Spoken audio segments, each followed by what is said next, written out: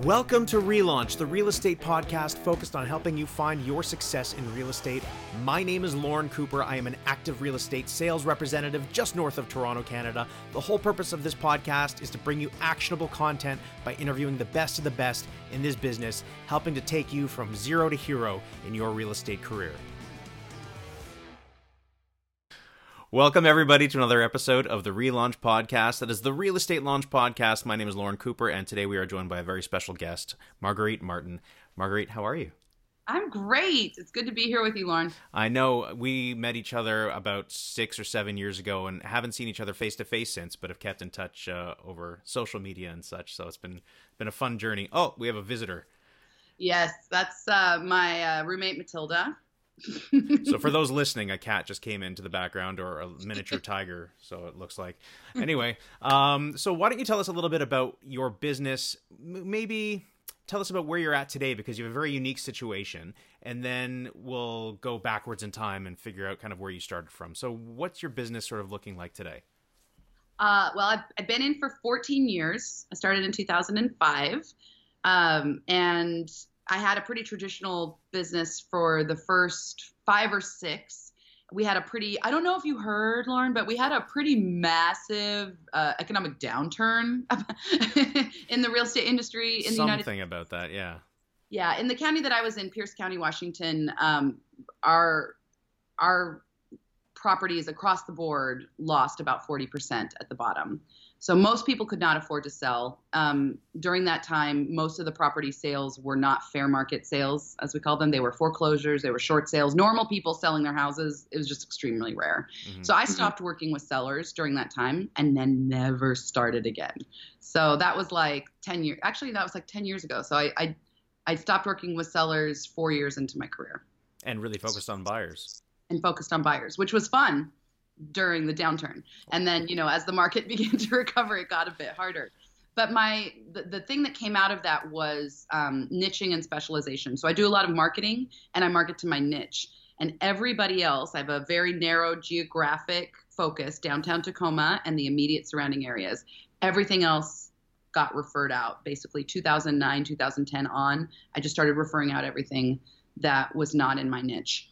And that kind of developed a muscle in referring that sort of overtook everything. So eventually I launched a website called movetotacoma.com, which is kind of my main gig now.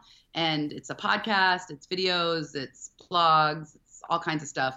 And that attracts enough clients that I'm actually able to refer 100% of my business out and live off of that. And that's been going on for a little over a year and a half. And 4 months ago, I decided to test it, and I moved to Portland, Oregon, where I don't know anybody, and that's where I am right now. Amazing and very unique. That's awesome. So let's go back in time for a minute and talk about what drew you to real estate. What were you doing before you got into real estate? I had like 100 jobs before I got into real estate. I'm exaggerating. I probably had 15 jobs. You know, I was 25 years old. I didn't go to college. I think I did a little stint at community college, but I had a lot of weird jobs. Like I worked at an airline at the ticket counter. I worked at a local NPR public radio affiliate doing marketing. I hung, like most immediately right before I got into real estate, I was hanging sheetrock for like a commercial union outfit, which was by far the hardest work I've ever done in my life. It was a year of hell, basically. And I was at a wedding with an old friend from high school, and we were talking about it. He's like, "What are you doing hanging sheetrock?" And I'm like, "I mean, it pays really good." And he was like, "You should get into real estate." And he was a realtor, and he was like one of my closest friends, and we had the same sphere of influence, basically. It was a very generous thing he did. He's like, "I know I'm going to lose half my business, but you should do it. You would probably be good at it." And so I did. And the rest is history. Rest is, well, I mean, you know, like I think I taught some classes this week about my business model and trying to help agents in my office do more referring. And I think people think that I just like walked into this. And like the truth is, like most people who are doing something, you know, interesting, it was actually effing hard and like made a lot of mistakes and was really there for a while. But yeah, the rest is history. It was like super easy. I just like walked into real estate. Yeah, big success right off the bat. All right, so let's get into the details. Not a big success off the bat. Well, you and me both. So let's talk about your first year in real estate. What was it like your first few days even? Did you know what to expect? How did you go about even starting to build a business? Yeah, I was overconfident. I'd bought a couple houses by then from this friend. My first house was a duplex. My second house was like a foreclosure. And I really thought, I'm really friendly. I'm a hustler. Like, I'm definitely going to have lots of clients. Like, I'm going to be really good at this. I like houses. And I remember like my first broker was like, you're going to probably hate people really soon. And it's really not about the houses. And, you need to, like, you're really soft, basically. I would get very emotionally involved with my clients. He's like, you really need to stop doing that. And it's going to take you a while to make money. Like, I was like, whatever, I'm going to blow their minds. I'm going to be so good. And of course, it took like 6 months to close a deal. Like, it was super painful. I remember my first deal, like, we were next door at the bar, and I was like drinking a vodka cranberry and crying because my client was really mad at me for something that, in retrospect was absolutely not my fault, but I totally internalized it. And I was like, I think the universe gave me a really hard deal to make me strong. And he's like, no, it didn't. This is a normal deal. You're going to have to get stronger. And I was like, oh, God. The start was rough, Lorne. The start was rough. And also, I started in a rural community. Like, I grew up kind of in the suburbs. And I was doing, like, investors and duplexes and raw land and double wides on 5 acres. And, that's not my life now. I live a very urban life. I try not to drive. Like, what was I doing there? I don't know. Thankfully, I figured it out after a few years and like moved to the city and like shifted. But it took me a while to figure out who did I like working with? What kind of properties did I want to work with? Who liked and trusted me naturally? And did I deserve to work with those people? Like, that was, when I think of the first few years, that a lot of confusion is what I remember. Yeah, I think that's pretty common. There's a lot of figuring out going on. And so how did you even get your first few deals? Did it come from your sphere? Did it come from prospecting? What happened? My best friends, like, yeah, my best friend was a nurse, and a nurse she worked with needed to sell her house quickly. And that was the first deal that closed. Before that, I'd had 4 listings. I thought I was a badass. I had 4 overpriced listings that nobody wanted to buy, referred to me from family. I had 1 referred from my broker. Like, I had all these like really crappy listings that didn't sell. And then hers, it was just like that. Yeah, that's got to play with your confidence a little bit in the beginning when you've got all that going on and you're like, well, nothing's actually happening. And this is how we learn, right? You think like, all I need to do is stick my sign in a yard and then like I just get paid in 30 days, right? So you're really one of the masters and early adopters of content marketing and all of that. When did that come into play? For me, it started with personal marketing, and that was a fateful visit to my office by a company called Hobbs Herder in the U.S. They're based out of Newport Beach. They were much bigger in the mid-aughts, kind of in the pre-internet time, and they just introduced the concept of working by attraction to me. I'd never heard it, and even niche marketing. Really didn't understand what that meant. And they came in and said, like, there are people out there that have beautiful marketing materials that tell their story, that make people like them before they meet them. And more so, like, they make specific types of clients like them before they meet them. And that is marketing. And I was like, wait, what? Like, I kind of knew what marketing was. I'd worked in like marketing for a radio station, but I hadn't really thought, oh, I'm the product. The house isn't the product. I'm the product. I'm the thing that the client has to choose, and I need to be packaged and sold, especially as a young person, because at that point I was 27, 28. Like I really need to show people that I'm the best before they meet me. And so that was, glossy brochures, and at the time, a custom website, which was very unusual. And then, really nice flyers, really nice full color, double-sided, large postcards, like that was the school of thought that they introduced. And also like everything you do is for your ideal client. Like, you don't spend time, you don't spend money marketing to anybody that isn't your ideal client, because everybody else still comes. Right. So just target the people you want the best. And that was, they really I received that information. And I went all in on that idea. did not have that money to invest in good marketing, and I did it anyway. And it was like kind of a Hail Mary, and it worked. And then as the internet came along, I was really stumbling, but when I moved to the city, I went to a co-working office where there were lots of other like internet people, no other realtors. Which, by the way, I recommend to anyone in real estate that wants to freshen things up, like work out of a co-working office for a few months, because it's very invigorating, the cross-pollination you get with other professionals. And they were cool. And real estate blogging, the conversation around real estate blogging in 2008 was not cool. Everybody was writing about like interest rates and, which we still do, right? They were writing about really boring stuff. And these people were like, write about something interesting, write about something we want to actually like read about, right? So that, I can't take credit, but they kind of set me on the right path. And then after a few years of just regular real estate blogging and doing some video, that's when I moved to Tacoma with the podcast and went all in on community-based marketing instead of real estate marketing. So no IDX, no interest rate posts, just if people like and trust me as a community expert, they'll figure out that I'm a realtor and they'll send me clients. And okay. that was the philosophy. All right, so let's dig a little bit deeper into each little subsection of that. So in the beginning, you started blogging like everybody else does about, real estate and statistics and that type of thing. How often were you blogging? Were you getting any kind of feedback from that at all?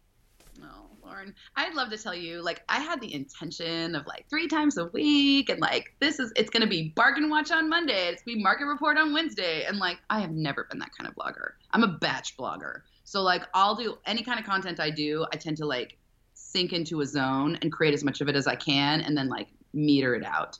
But it tends to come in fits and starts. I've never been a particularly consistent content creator. It's my Achilles heel. It's my El Guapo. Okay, but over time you are amassing a good amount of content. So yeah, I've got hundreds of posts. Right. Absolutely. Where were you in your career? How many years in before you started doing this? I think my first blog was after NAR 2008, and that would have been 3 years in.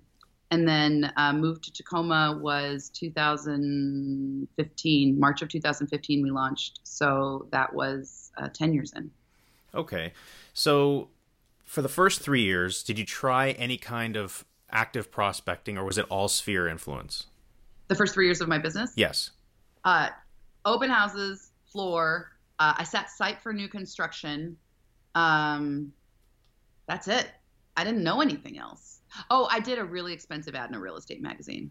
That was like my first month. I'm sure that produced a lot. This is how you show people that you're a big deal. And that was a very disappointing experience that every agent in my office tried to tell me not to do. And I was like, I know what it means to be successful. Yeah, at least they knew enough to tell you not to do it, because in some offices, everyone's all about that, right? So you never really know. Okay. Couldn't tell me nothing. Hmm. I learned my lessons the hard way. That's the moral of the story. You and me both, kid. All right, so you're now into starting blogging, not super consistently, but in batches, and you're doing it really about real estate rather than community or specific. About real estate and I was focusing especially on bargains, like, because that was interesting to me. Like, my whole city was a bargain. The condos in particular had lost 54% of value. So I just couldn't believe it. I was like, here's a really awesome loft for $100,000. Like, someone should buy this. And I was actually interested in that. So that would get some traction. I think that the thing that was happening at the time that most of the industry wasn't really picking up on yet was Facebook. So Facebook was still seen at that time as like a place you go to waste time, a place that kids were, like, respected professionals were not on Facebook. There was no business page, but I could distribute content through Facebook. And that's where I think the blog wasn't actually all that great, but Facebook and Twitter gave me a lot of reach. And I was in a small market, a city of 250,000 people, and it permeated. I was the only game in town. So I got very lucky. You couldn't probably be as confused and inconsistent as I was then today and have the same level of success. When I launched Move to Tacoma, it was a much different game. I'm sure. Yeah, things have developed. Okay, so you were pushing out your content through social channels. Were you doing it in a promoted type of way? Was that even existent at that point, or was it just organic? If it was possible, I didn't know about it back then. Okay. Yeah, I was sharing it out and hoping it ranked. That was the thing, like Googling all the time, trying to figure out, what are the keywords? How do I talk about something that'll help me rank for things that people I wanted to work with would be searching for? And that's when I started to understand the difference between like the keywords that everybody was chasing, like Tacoma real estate, Toronto real estate, and started thinking about safe Tacoma neighborhoods, good Tacoma schools, Tacoma real estate agent reviews, like really dialing down those longer tail search results and writing content for that. Took me a while. That's really interesting, and that's definitely how it should be done, more so than those generic, real estate in this city terms. How did you go about researching these topics and coming up with the content itself? I mean, I would just talk about things that I was doing every day and thinking about the questions that my clients were asking me. And most importantly, like zeroing in on my ideal clients. I made mistakes in those early days, blogging about things that I thought I should blog about or that I thought like the internet would like, and not realizing that those topics would generate clients that I still get. I wrote this blog about a 450 square foot house in Tacoma because that's super weird, like a stick built house. And I called it a tiny house because I knew that tiny houses were cool. Like people were talking about tiny houses. And I did this whole blog about like, you could actually finance this and blah, blah, blah, which you can't do with a real tiny house. And because they're trailers. And I still get so much heat on that post because if anybody Googles Tacoma tiny house, like I must still be ranking really well because I get posts, people all year long being like, I want to buy a tiny house in Tacoma. And I'm like, there aren't any. Also, that's a terrible idea. That's like not even an investment. Like I did the wrong thing. So I learned through trial and error, like things that made the phone ring sometimes were not ringing right. Like you kind of have to dial it in. Mm-hmm. And let's talk about that for a second. So once you figured out who your audience was, can you maybe describe your audience and how you went after them? Singles, childless couples, and gays in downtown Tacoma and the immediate surrounding neighborhoods. And again, like I'm not violating fair housing here. It's not like I wouldn't work with families or whatever. I worked with whoever, was nice, right? And who was in my geographic niche. But if I was going to spend money and I was going to spend time, like I knew who liked me the best.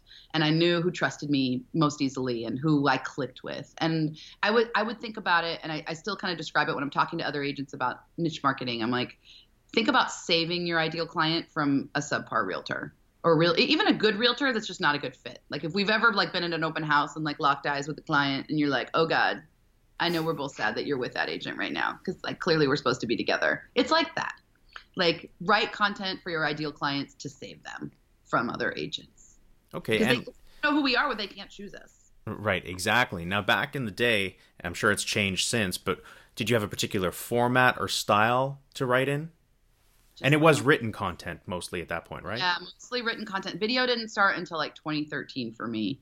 And I had so many hangups about writing. I have a lot of empathy for agents when I say, like, you should try blogging. And they're like, oh, I don't, like, I had to read, I think I have the book over here somewhere, The Right to Write, Writing Down the Bones. I have like 15 hippie books about writing that I think are supposed to be for like novelists, but like, I felt like writing was such like a sacred, important thing.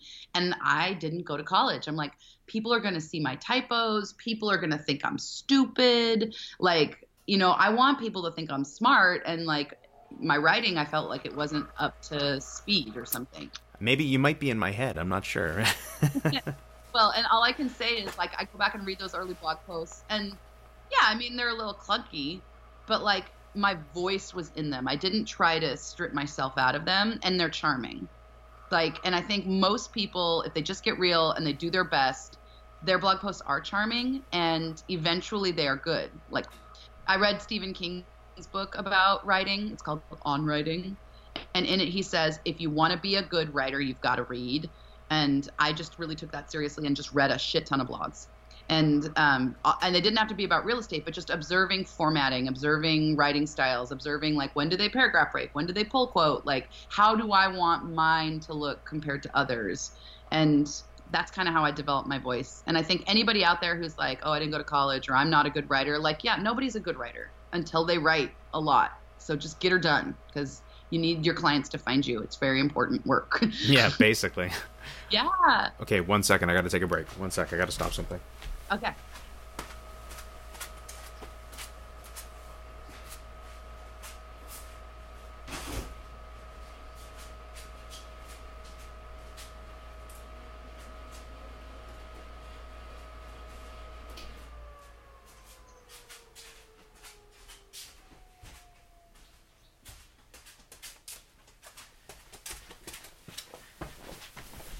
Sorry, I had some extraneous noise happening in the background that I had to stop. Sounds So like a washing machine. yeah, it was the hot water tank. So I've got this little studio set up in my basement here, which isn't really finished, and then the hot water tank just starts going off. It's the first time that's happened. Real life. Exactly. All right, we'll pick up where we started. Okay, so with regard to content then versus now, how would you say it's changed in terms of writing content? My whole approach is different now. And I think that the shift that happened was moved to Tacoma. And when I started that website, it felt like kind of a risk because I don't remember even like where the idea exactly came from. But the idea was if I talk about community and not real estate, people will actually read it. Because if you think about like the life cycle of a transaction, of a person transacting real estate, like when you're buying, you're thinking about real estate. When you're selling, you're thinking about real estate. But there's that whole time in the middle. And you're referring people during that time, and you're not thinking about your agent. And you're definitely not reading your agent's real estate blog during that time, unless maybe you're like one of those HGTV obsessed people and you just want to look at like house porn pictures, right? Which I've never been that kind of agent blogger anyway. So people really weren't, I think, following me for that. So the idea was I'm going to talk about the community. I'm going to talk about the restaurants and the neighborhoods because Tacoma wasn't a sexy place. It wasn't a place where people were like, I'm moving to Tacoma. This is such great news. It was like, where the hell is Tacoma? And isn't that like a crime-ridden, terrible place? And it's not. It's an amazing place. And that's what I talked about was like, so if you go on the podcast, we have like a little song at the beginning of the podcast and it's like, move to Tacoma, you'll like it. Like it was very like this open-hearted, like you should come here. And I was so innocent. I thought everybody would love that. And everybody did not love that. That was the first lesson of Move to Tacoma was that people in Tacoma were not super excited about me telling everybody else to move to Tacoma. They wanted to keep it small and for themselves? Yeah, I think they had what I now understand. Golly, 4 years later, the world is a different place in 2019 than it was in 2015. America is definitely a different place. And, they had concerns. They had concerns about gentrification. They had concerns about, one of the big movements of people were people coming from Seattle who couldn't afford the Seattle market because of Amazon. Their prices are double ours and they're only an hour away. So you'd have people making $150,000 a year moving to Tacoma who could just like do whatever the heck they wanted with our $220,000 median home price. They could buy anything they wanted, and people in Tacoma couldn't afford to compete with that.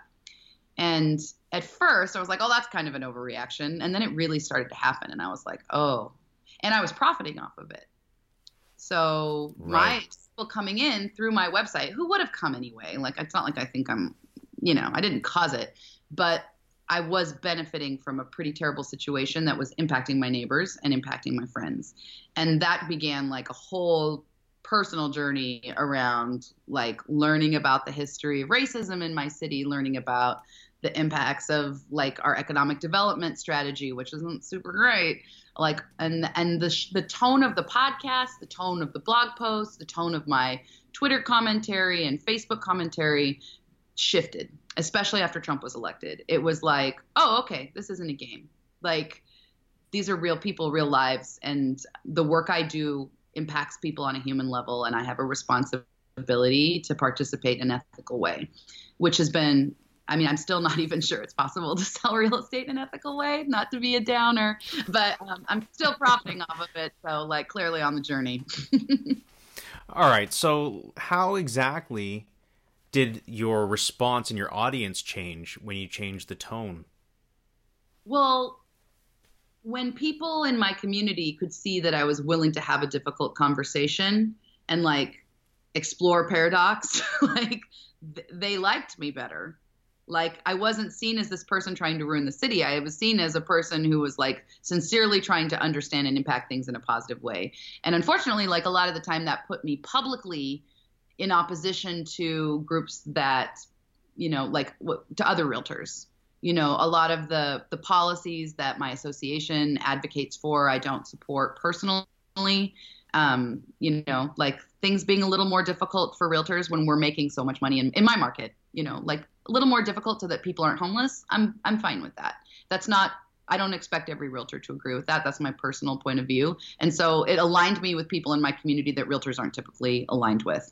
But what I've noticed is that as the market has recovered and younger people are coming back into the profession, young people don't feel the same way about housing. They don't have the same assumptions about what housing policy should be and how taxation should work and all of that. So I really see the future holding a real sea shift in the real estate industry as the demographics of our industry change. I'm hopeful. Okay, that's really interesting. Now, let me ask you very specifically with regard to that. How is it that you can make such an impact or feel like you're making such an impact? Obviously, you have to have an audience that's sizable enough that you feel like you're actually getting out there and getting all this. So how do you track that? How do you even know if you're getting, other than obviously people contacting you, how does someone do that? The only way that matters. Like I think about this. When I go to conferences and stuff, you'll see all these people trying to sell us stuff, and they're like, this client had 10,000 visitors to his website per day and blah, blah, blah. And I'm like, I don't even care like how many people send you emails or lead magnet responses or like, I don't think any of that matters. I don't know. I tracked like how many people listen to my podcast for a long time. Like, I don't know that. I mean, I like to know that people are listening and that it matters and what topics are interesting to them. But ultimately what matters is who reaches out and transacts. Like, from a commercial standpoint, like from a work standpoint. Then there's like more of the soul tanks standpoint, and Move to Tacoma has been really important in my personal education and my connection with meaning in my life, because I feel like my work matters a lot. And I didn't feel that way as much before. So there's two parts to it, like the impact, people saying like, I listened to that episode, I took this action, I changed this thing, I made that call to that legislator, like, those kinds of things. And then also like I closed enough deals, through referral that I can live on sabbatical and read books and think for the first time, in my life. Which is supremely unique. Yeah. I mean, I went on a 4-day silent meditation retreat and didn't have a phone or books. What's that all about? Like a realtor doesn't understand not having a phone on, even when they're sleeping. It's so funny. I have this lady, I call her my phone nanny. And I pay her a day rate. She answers my text messages and emails when I want to take a break. And like, I kind of joke about it on Facebook sometimes. I'm like, phone nanny's got the phone, guys. I'll be back in 4 days. And people are just like, I get all these private messages from realtors like, what is a phone nanny? What do you mean you can be away from your phone? How are you doing this? Like, teach me your ways. And I'm like, yeah, because like but I warn anybody listening, because I realized in 2015, like I hadn't been away from my phone for more than a few hours in about 10 years. And I realized that must be having some impact on me. And I was doing a leadership training thing and they wanted us in the woods for 5 days. And that was the first time I had phone nanny. Like I had to, because like the phone wasn't going to work in the woods. And I felt so good. I felt so free. It was like dominoes falling. Like suddenly I was like, what am I doing with my life? How have I become a person that can't be away from a phone for more than a few hours without feeling like my whole career is going to fall apart and I'll never eat again? Like if you get a taste of the peace that comes from being truly disconnected, it could ruin your life. So I'm just throwing that out there for anyone listening. It's fun to go to a silent meditation retreat because it's not fun. All right, everybody out there getting started in real estate, don't try this if you want to be successful right off the bat. Maybe down the road a little bit. Yeah. Well, and also like, I mean, the biggest message I have for young me or for early me is like, don't just look at success as houses sold, because I had some idols in my early days that I know very well now. And it was very distressing to get to know them and realize that their lives weren't perfect and that in many ways they were actually quite unhappy. And I think look at the whole picture when you're looking at someone else's success and modeling your career path after them, because there are a lot of ways to make money in this business. There are a lot of different ways to attract clients. And if you build the wrong business for yourself, it can be like a nightmare. Yeah, absolutely. 100%. Now, before we started recording, we were having a discussion about, the whole concept of attracting customers versus going out there and chasing them. And the reality is it's a great model for your business, but it takes a long time to build that model. And if you're just getting started, I wouldn't necessarily suggest relying on that completely, because it'll take a while to build up that momentum, right? Yeah, I think there's like two problems with folks that work by attraction, which, by the way, that's how I work. Like, I think it's the only way to go. I think it's the only way to be happy, like truly happy in real estate, is to be attracting your ideal clients and to not be out there feeling like you have to close people all the time. Like, you want people to choose you, to trust you, to show up pre-converted and ready to love on you and like transact with you. And like, that's the way to be. But when you're new, the problem with that is twofold. First, you don't know how to do the job. You're not trustworthy. You're not competent. It takes a couple of years to get to the point where you can confidently go out there and really say, like, I'm great. It takes a while. And I think the other thing is you don't know who the heck you want to work with. Like, until we do the work, we don't know who we click with. We think we know. We get in the business and we're like, oh, I'm going to do this. I'm going to do luxury. I'm going to do investors. I'm going to do whatever. And then you start working with people and you realize, oh, God, these people are freaking exhausting. Or these people are indecisive. I was talking with a client of mine who got into real estate, and he's very analytical. And he was talking about how he was describing my ideal client, basically, people who were very emotional and needed to talk a lot. And he was like, I just want clients who are decisive, who just want the numbers. And I'm like, oh, I hate those clients. Oh, they exhaust me. Like, I have to like look shit up for them all the time. And they're like, constantly like picking at me, like, what more information? And he's like, oh my gosh, like we like completely different clients. I'm like, isn't that a beautiful thing? There's like a lid for every pot. Exactly. And that's a great thing for people to realize out there, especially when they're in the beginning. You can focus on a particular type of client, a particular type of niche or niche, and focus on that. And yeah, you're going to get other people too, but people are going to click with you and other people aren't, and that's okay. Yeah. And I think philosophically, it's easy to believe. I think most agents kind of philosophically want to believe that. But I think the only, like they say, like what realization doesn't mean anything until it's lived. And the only way you can live that is if you have a bursting pipeline of people who love you. You have to have ideal clients, so full of ideal clients that when you meet a client and no matter what they're spending, you can be like, oh, wow, I'm really excited for you. If I was doing what you were doing, I would work with so-and-so. And you have to believe when you refer them that the person you're referring to them to is going to do a better job than you. You have to like believe it in your soul. And if you believe that, like clients will generally not fall off. They'll be like, oh, okay, thanks for telling me. You can't be chasing I'm saying you. I don't want to be chasing the money and, getting sucked into something that's going to make my life a lot harder and be difficult and not be my ideal client. I don't have to, because I know there's plenty of good people coming in who want to work with me. And I mean, I say that now, like full referral, like there is no ideal client anymore, which is so funny. Like every client is an ideal client for someone else. But you have to be able to match them to the right person though. This is the work now. So now my job is meeting realtors all over the country and all over my community and getting to know them personally and keeping up on their bandwidth. And, are they working really hard right now? Are they kind of pulling back? Are they, have they been the one that's closing most of the condos in that building? I had a client reach out to me that I sold a condo to 3 years ago.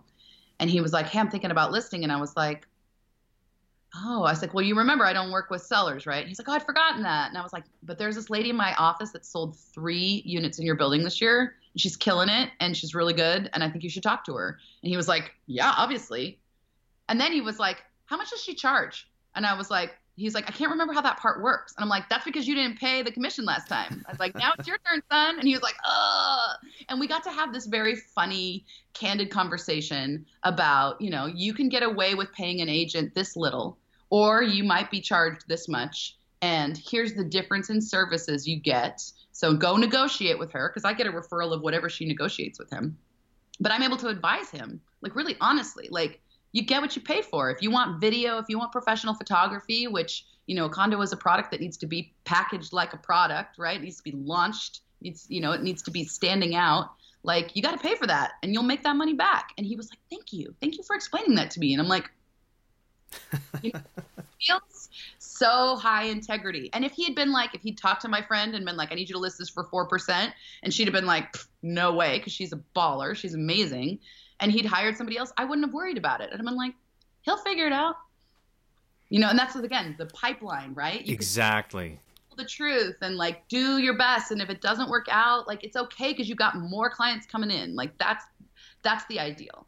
Yes, that's absolutely ideal. It takes a little while to get to that place, but everyone will, if they're doing the right things, get there. Yes. All right, let me ask you a question. Going back, have you ever had an assistant, or have you all been solo? Or did you build a team? Tell me a little bit about that.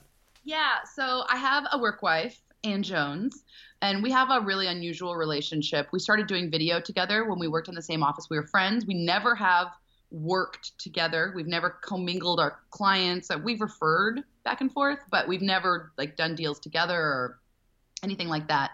And after we'd been friends and been making videos together with separate businesses, but videos together, which is weird. She was much busier than me. She would do like 50 or 60 deals a year, whereas I was doing like half that. And she really needed an assistant. And I mean, I thought I could use a little help, but she really needed an assistant. Like, we should get an assistant and just split the cost. And like, she was like, yeah, that's good. And like within a year, she was like, I need this assistant all the time. And I'm like, I know. So I had an assistant for a year and it was so great. It was so cool. Like, I've never been more like following up. My expenses have never been so dialed in. Like, it was pretty sweet.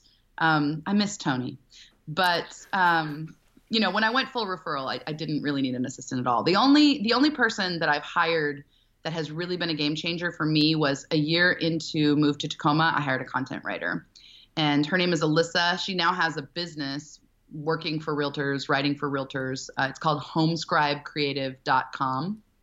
And she was like a miracle. Like, I would pay her a monthly fee and she would write 4 blog posts for me and then take all of the content I'd created that month on Move to Tacoma, either the blog posts, podcasts I'd done, and turn them into an email newsletter that she would send out to people who could subscribe to the newsletter. And I'd never been so consistent. Like, you know, what I told you, like, I'm just kind of a spastic. Like, sometimes I want to do it, sometimes I don't. And she it leveled up that website so much. I was so scared to commit to like a monthly payment to her as a contractor, but it really changed the game. And she would post to social media, and sometimes she would even like respond to comments if she was like around to it. Like, she was amazing. And that was a real game changer. And now I'm on sabbatical and like, I'm being a little thrifty and I'm writing my own stuff. And I'm like, oh, I've forgotten how hard this is. Cause she would interview me. She'd be like, and she could approximate my voice. She like, you know, she would write like me, and she would just be like, okay, so what are we talking about this month? And I'm like, I think you should interview this owner of this restaurant. And I think that you should write a guide to Tacoma Gay Pride. And these are the 3 things that I think we should feature, and like maybe talk to this person and get an idea. And she would just like take notes, go do it, get pictures. Like, she just knew how to do that. So was she local or close by? Yeah, so she had been a college student at the local university and graduated, and she was working doing like online marketing for Zulily. I don't know if you guys have that in Canada. And she just like wanted to freelance, and now she's full time. Like, all she does is she does a few different things, and largely in real estate, doing content and advising and all of that kind of stuff. Like, it's her career now. Super weird. So after investing so much of your effort and time into creating your own voice, to hand that off must have been a pretty big deal. Well, I didn't really hand it off. I handed off the day-to-day. Sure. And, you know, like at that time, the day-to-day was, you know, things like interviewing a restaurant owner, or what are the 5 best vegan restaurants? Or if I was featured on an interview with our school district, they have like a little channel, and we talked about good schools and how the real estate industry views schools. And she wrote an article about that and embedded the video. Like, she was doing more of like the maintenance content. The more controversial content, I still wrote. Like, no one else can write that for you. No doubt. Right? No doubt. Like, how to survive Tacoma's overheated rental market. Like, it was so competitive, and like the real talk of like, if you've got a pet, you are screwed. Let's talk about like, it's going to be really hard. Like, what do you have to do? Like, you know, that she wasn't going to write that post. But I could still write it, and I was freed up to write the fun stuff. So when someone's at that level where they've been producing for a little while and maybe they need a little bit of help, like you did, just to sort of fill the in-between, give me a range here. What kind of cost are you looking at, and what are you expecting, like, from this to this? I'm sure you did some research on it. I mean, I know exactly what I spend, and I spend a lot, and I think as my financial coach says that like what I spend is not a lot for what I earn. So I'm thinking about like that year with 87 referrals. I think with web stuff, like, cause I'd done a website, like I think I spent $30,000. That was hiring the content writer, hiring the web designer, like throwing parties for clients. That was like everything. That was like taking clients out to dinner. That was That's like not much. the thing I did. And I grossed $255,000 that year. So like, that seems like a good ratio to me. Yeah. Especially since like I was really, and I am even on sabbatical to the chagrin of my financial coach. Like, I don't want to do shit I don't want to do anymore. I just don't. So like when I was living in Tacoma, like I had a lady that did my laundry. I don't have a wife at home, Lorne. I don't need to do that stuff. Like, I don't like to write that blog post. I don't have to write. If I don't want, maybe I even write the blog post and then I email it and somebody else formats it, because I did that stuff for years. Like, I built my first blog. Like, it's hard. And like, once you get to the point where you don't have to do that anymore, get out of it. Pay somebody else to do it. Like, realtors making $300,000, $400,000 a year that are like driving around like stressed out, picking up their own lock boxes. I'm like, what? Look at your life. Look at your choices. Like, delegate. Yeah. It sounds like you're talking to me directly right now. So, yeah, I was driving everywhere the other day in the pitch black darkness in like rural section of where I'm working and living, and I'm like, what am I doing? Well, and especially in 2019, like, oh my God, compared to 2005, like, it's the gig economy. You know, we have services like TaskRabbit, and it's like basically people saying like, pay me $25 an hour and I'll do anything you want. You know, like, I haven't assembled any of this furniture in my apartment. When I moved to Portland, I just like messaged this lady, Kelsey, and she came over and for $150, I didn't break a nail. Like, I didn't have to like read instructions, and she loves it. Like, she was like, I like get off on like assembling furniture. I think these challenges are so interesting. And that's how, like, Alyssa loves writing. Like, you know, like Tony loved like taking care of Ann and I, and like running around and getting lock boxes and like scanning our receipts, and like she loved organizing people. And like, that's the thing, is like everybody doing their job and helping each other be successful. And I think two things I would say about that is, first, if you're like not, you know, if you're not making a ton of money, finding people who are just getting started out, it means you have to guide them more and manage them more and check on them more, but you will get a better deal. Second of all, when you have some success, pay for good people. I think realtors can be real freaking cheap. And good people, well paid, get good results for you, and they stick around. And like, that matters more than anything. Like, after a while, like, it's the turnover that will kill you. Like, the people who just can't seem to delegate, who make tons of money, who are still driving around doing all their own stuff, it's because they can't rely on people. And if you're paying someone minimum wage and like being a realtor with them, which is being very stressful because nobody works as hard as us. Like, we're stressful to work for because we're stressed out. Like, you got to pay people to deal with people like us. Pay them well. I agree. Absolutely. 100%. Of course, I hope my future assistant doesn't hear me say that, but you know, that's okay. All right. So this is a question that I ask everybody right now, and this is going to be really interesting for you to answer because you are completely in a different, unique situation. But if you were to start in real estate all over again, or let's say you had a brother, sister, nephew, niece somewhere else in North America that wanted to start in real estate, what would be your advice to them to get off the ground the best way possible? Well, my niece started in real estate 3 years ago. Really? So I actually had a little taste of this. I was shocked because she did go to college, and, you know, she's so smart. And she told me over dinner, she's like, I'm thinking might want to get into real estate. Actually, I think she said, what would you say to a young person thinking about getting into the industry? I'm like, oh my God, like, we need you, like, whatever. And then she was like, what about me? And I was like, oh, not you. You went to college. Like, you're going to do something real with your life. And she was like, I want to make money. And I was like, well, okay. And so I told her, you will make money. You'll probably make more money than you thought you could. And you will work harder for yourself than you would ever work for anybody else. And you will find that there's never a time you don't want to make money. And so you'll notice that other parts of your life recede because you're giving it up for the dollar. And that's the thing you have to monitor. And then because she had lived with me and, you know, she was my niece, she'd seen only like sort of the branding side of things. That was what she'd been exposed to. She started watching a lot of HGTV. And I was like, girl, that has nothing to do. Like, the branding and the HGTV is not the job. And I told her, like, you have to focus on learning how to do the job. And it took her a couple years to really get confident. Just like me, we're very similar.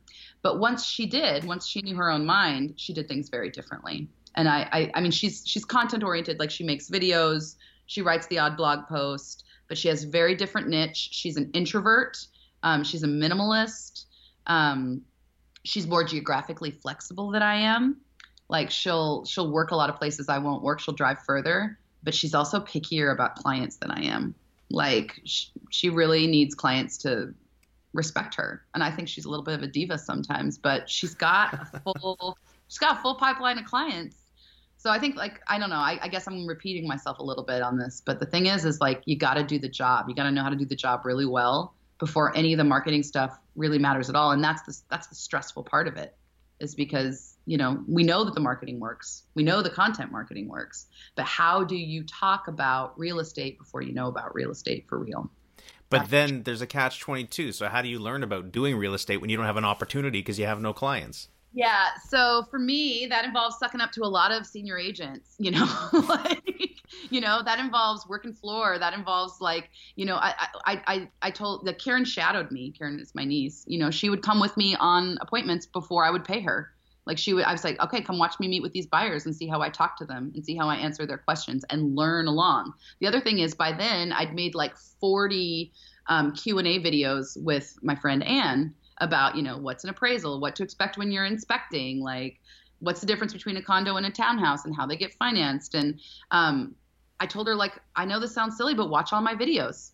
It's all in there. And I tell new agents that all the time. I'm like, I know this probably sounds like a diva move, but like, I wish I'd had access to these videos, because in the videos we tell the stories of this is my strategy. And then she would be like, oh yeah, I don't do it that way. This is my strategy. Because we all know if you ask a realtor, what should I do? Every realtor will tell you something different, because different things work for different people. So it's all about like just getting exposure to the process, and hoping that somebody hires you. And you still suggest maybe creating that content attraction sort of mentality and business model? Yeah. And I think like content in the beginning, and what I told Karen was like, you know, share your journey with the people in your life. Because since the attrition rate, like the fallout rate in real estate is so high, consumers, you know, the average client, our friends are like, yeah, I've known a lot of people that got into real estate that didn't stick with it. You know, we know they're thinking that. And so like making them a part of your journey of becoming a realtor, I think is interesting content for new people.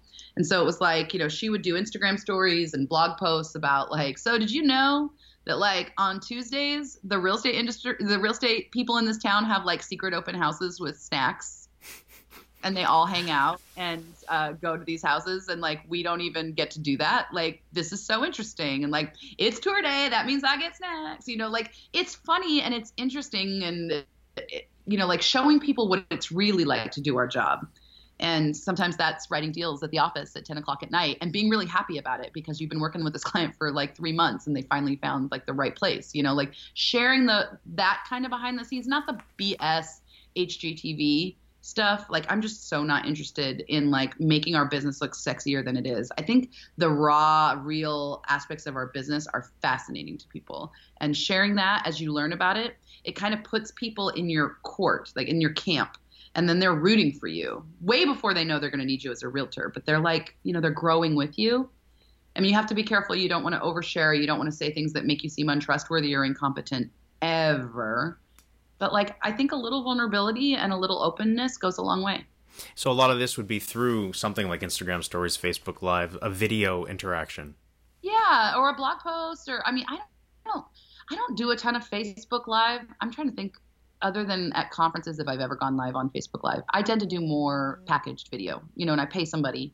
Although these days you don't even have to do that. Like the iPhones are so good. Even the audio, you can do some pretty cool candid videos.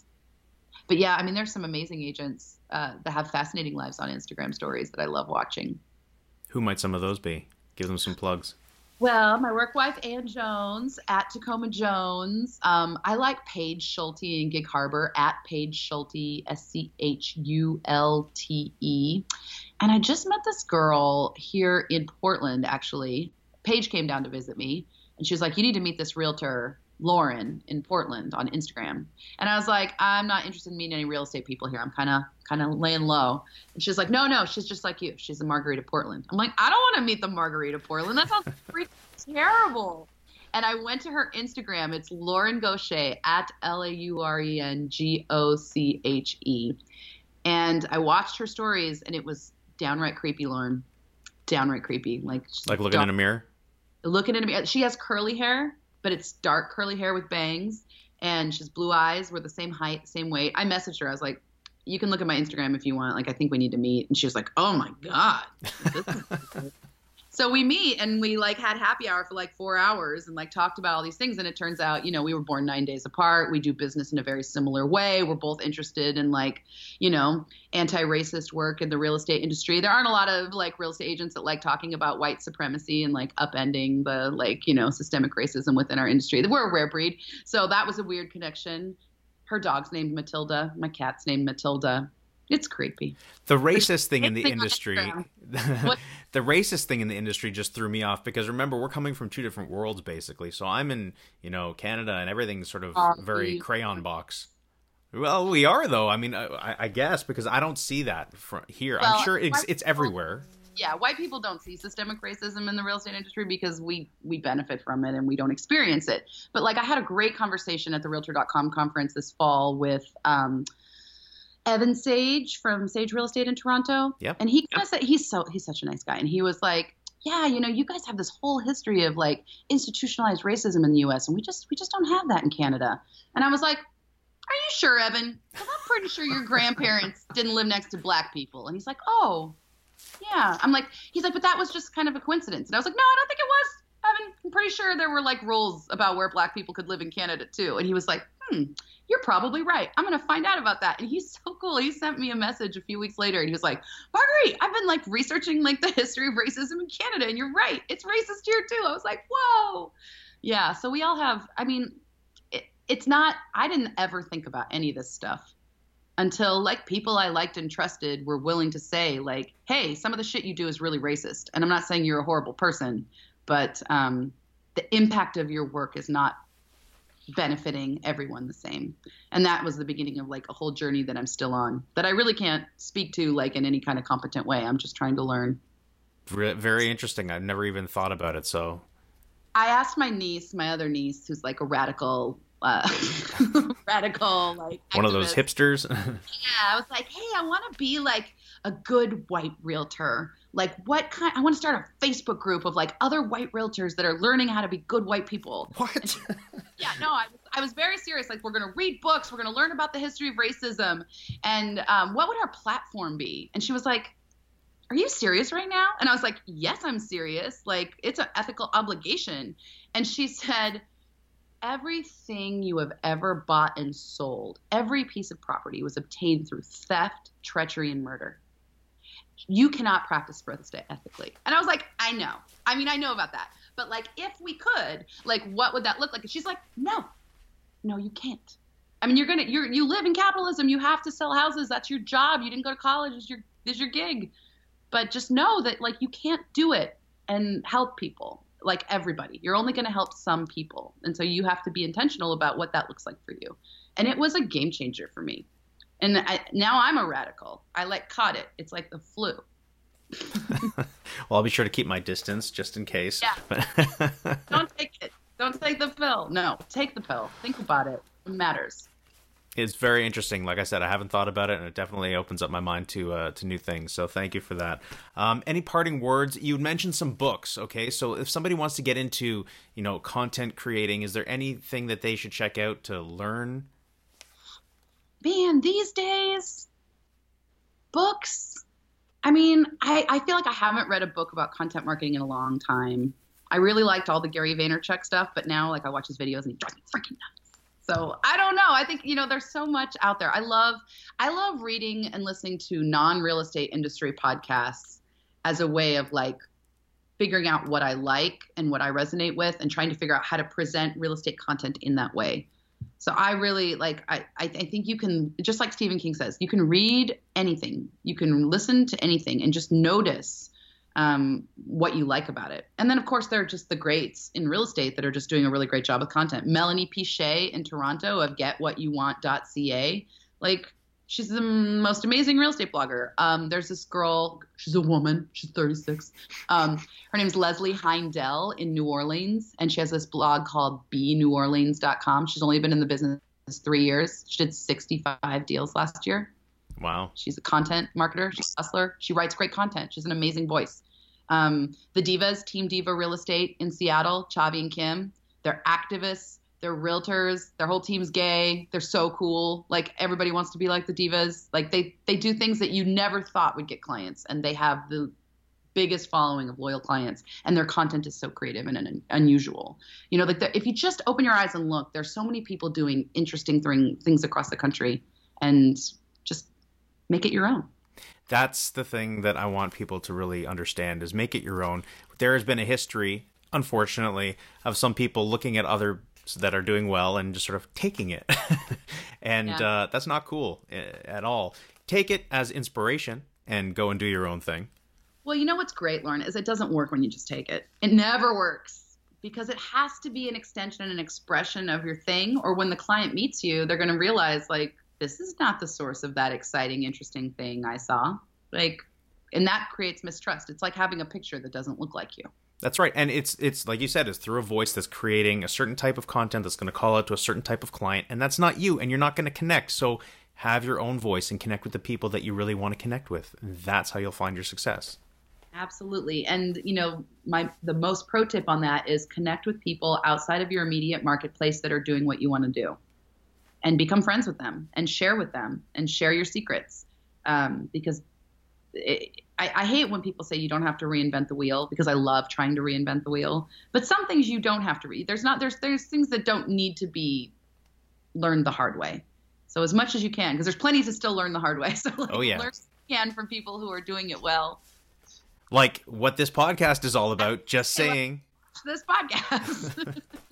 All right. Thanks so much for joining us and sharing your story, and have an enjoyable, amazing, creative time doing what you're doing, because it's a really interesting journey, and I'd love to find out kind of where it goes, where the next steps are.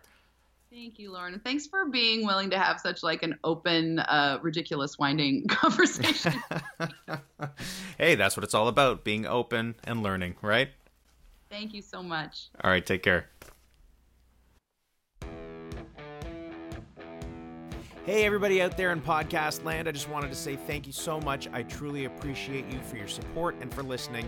Don't forget to subscribe, like, comment, share this all over social media, and especially share it with a realtor that you know that might be having a difficult time finding their own path to success. I'll see you on the next episode.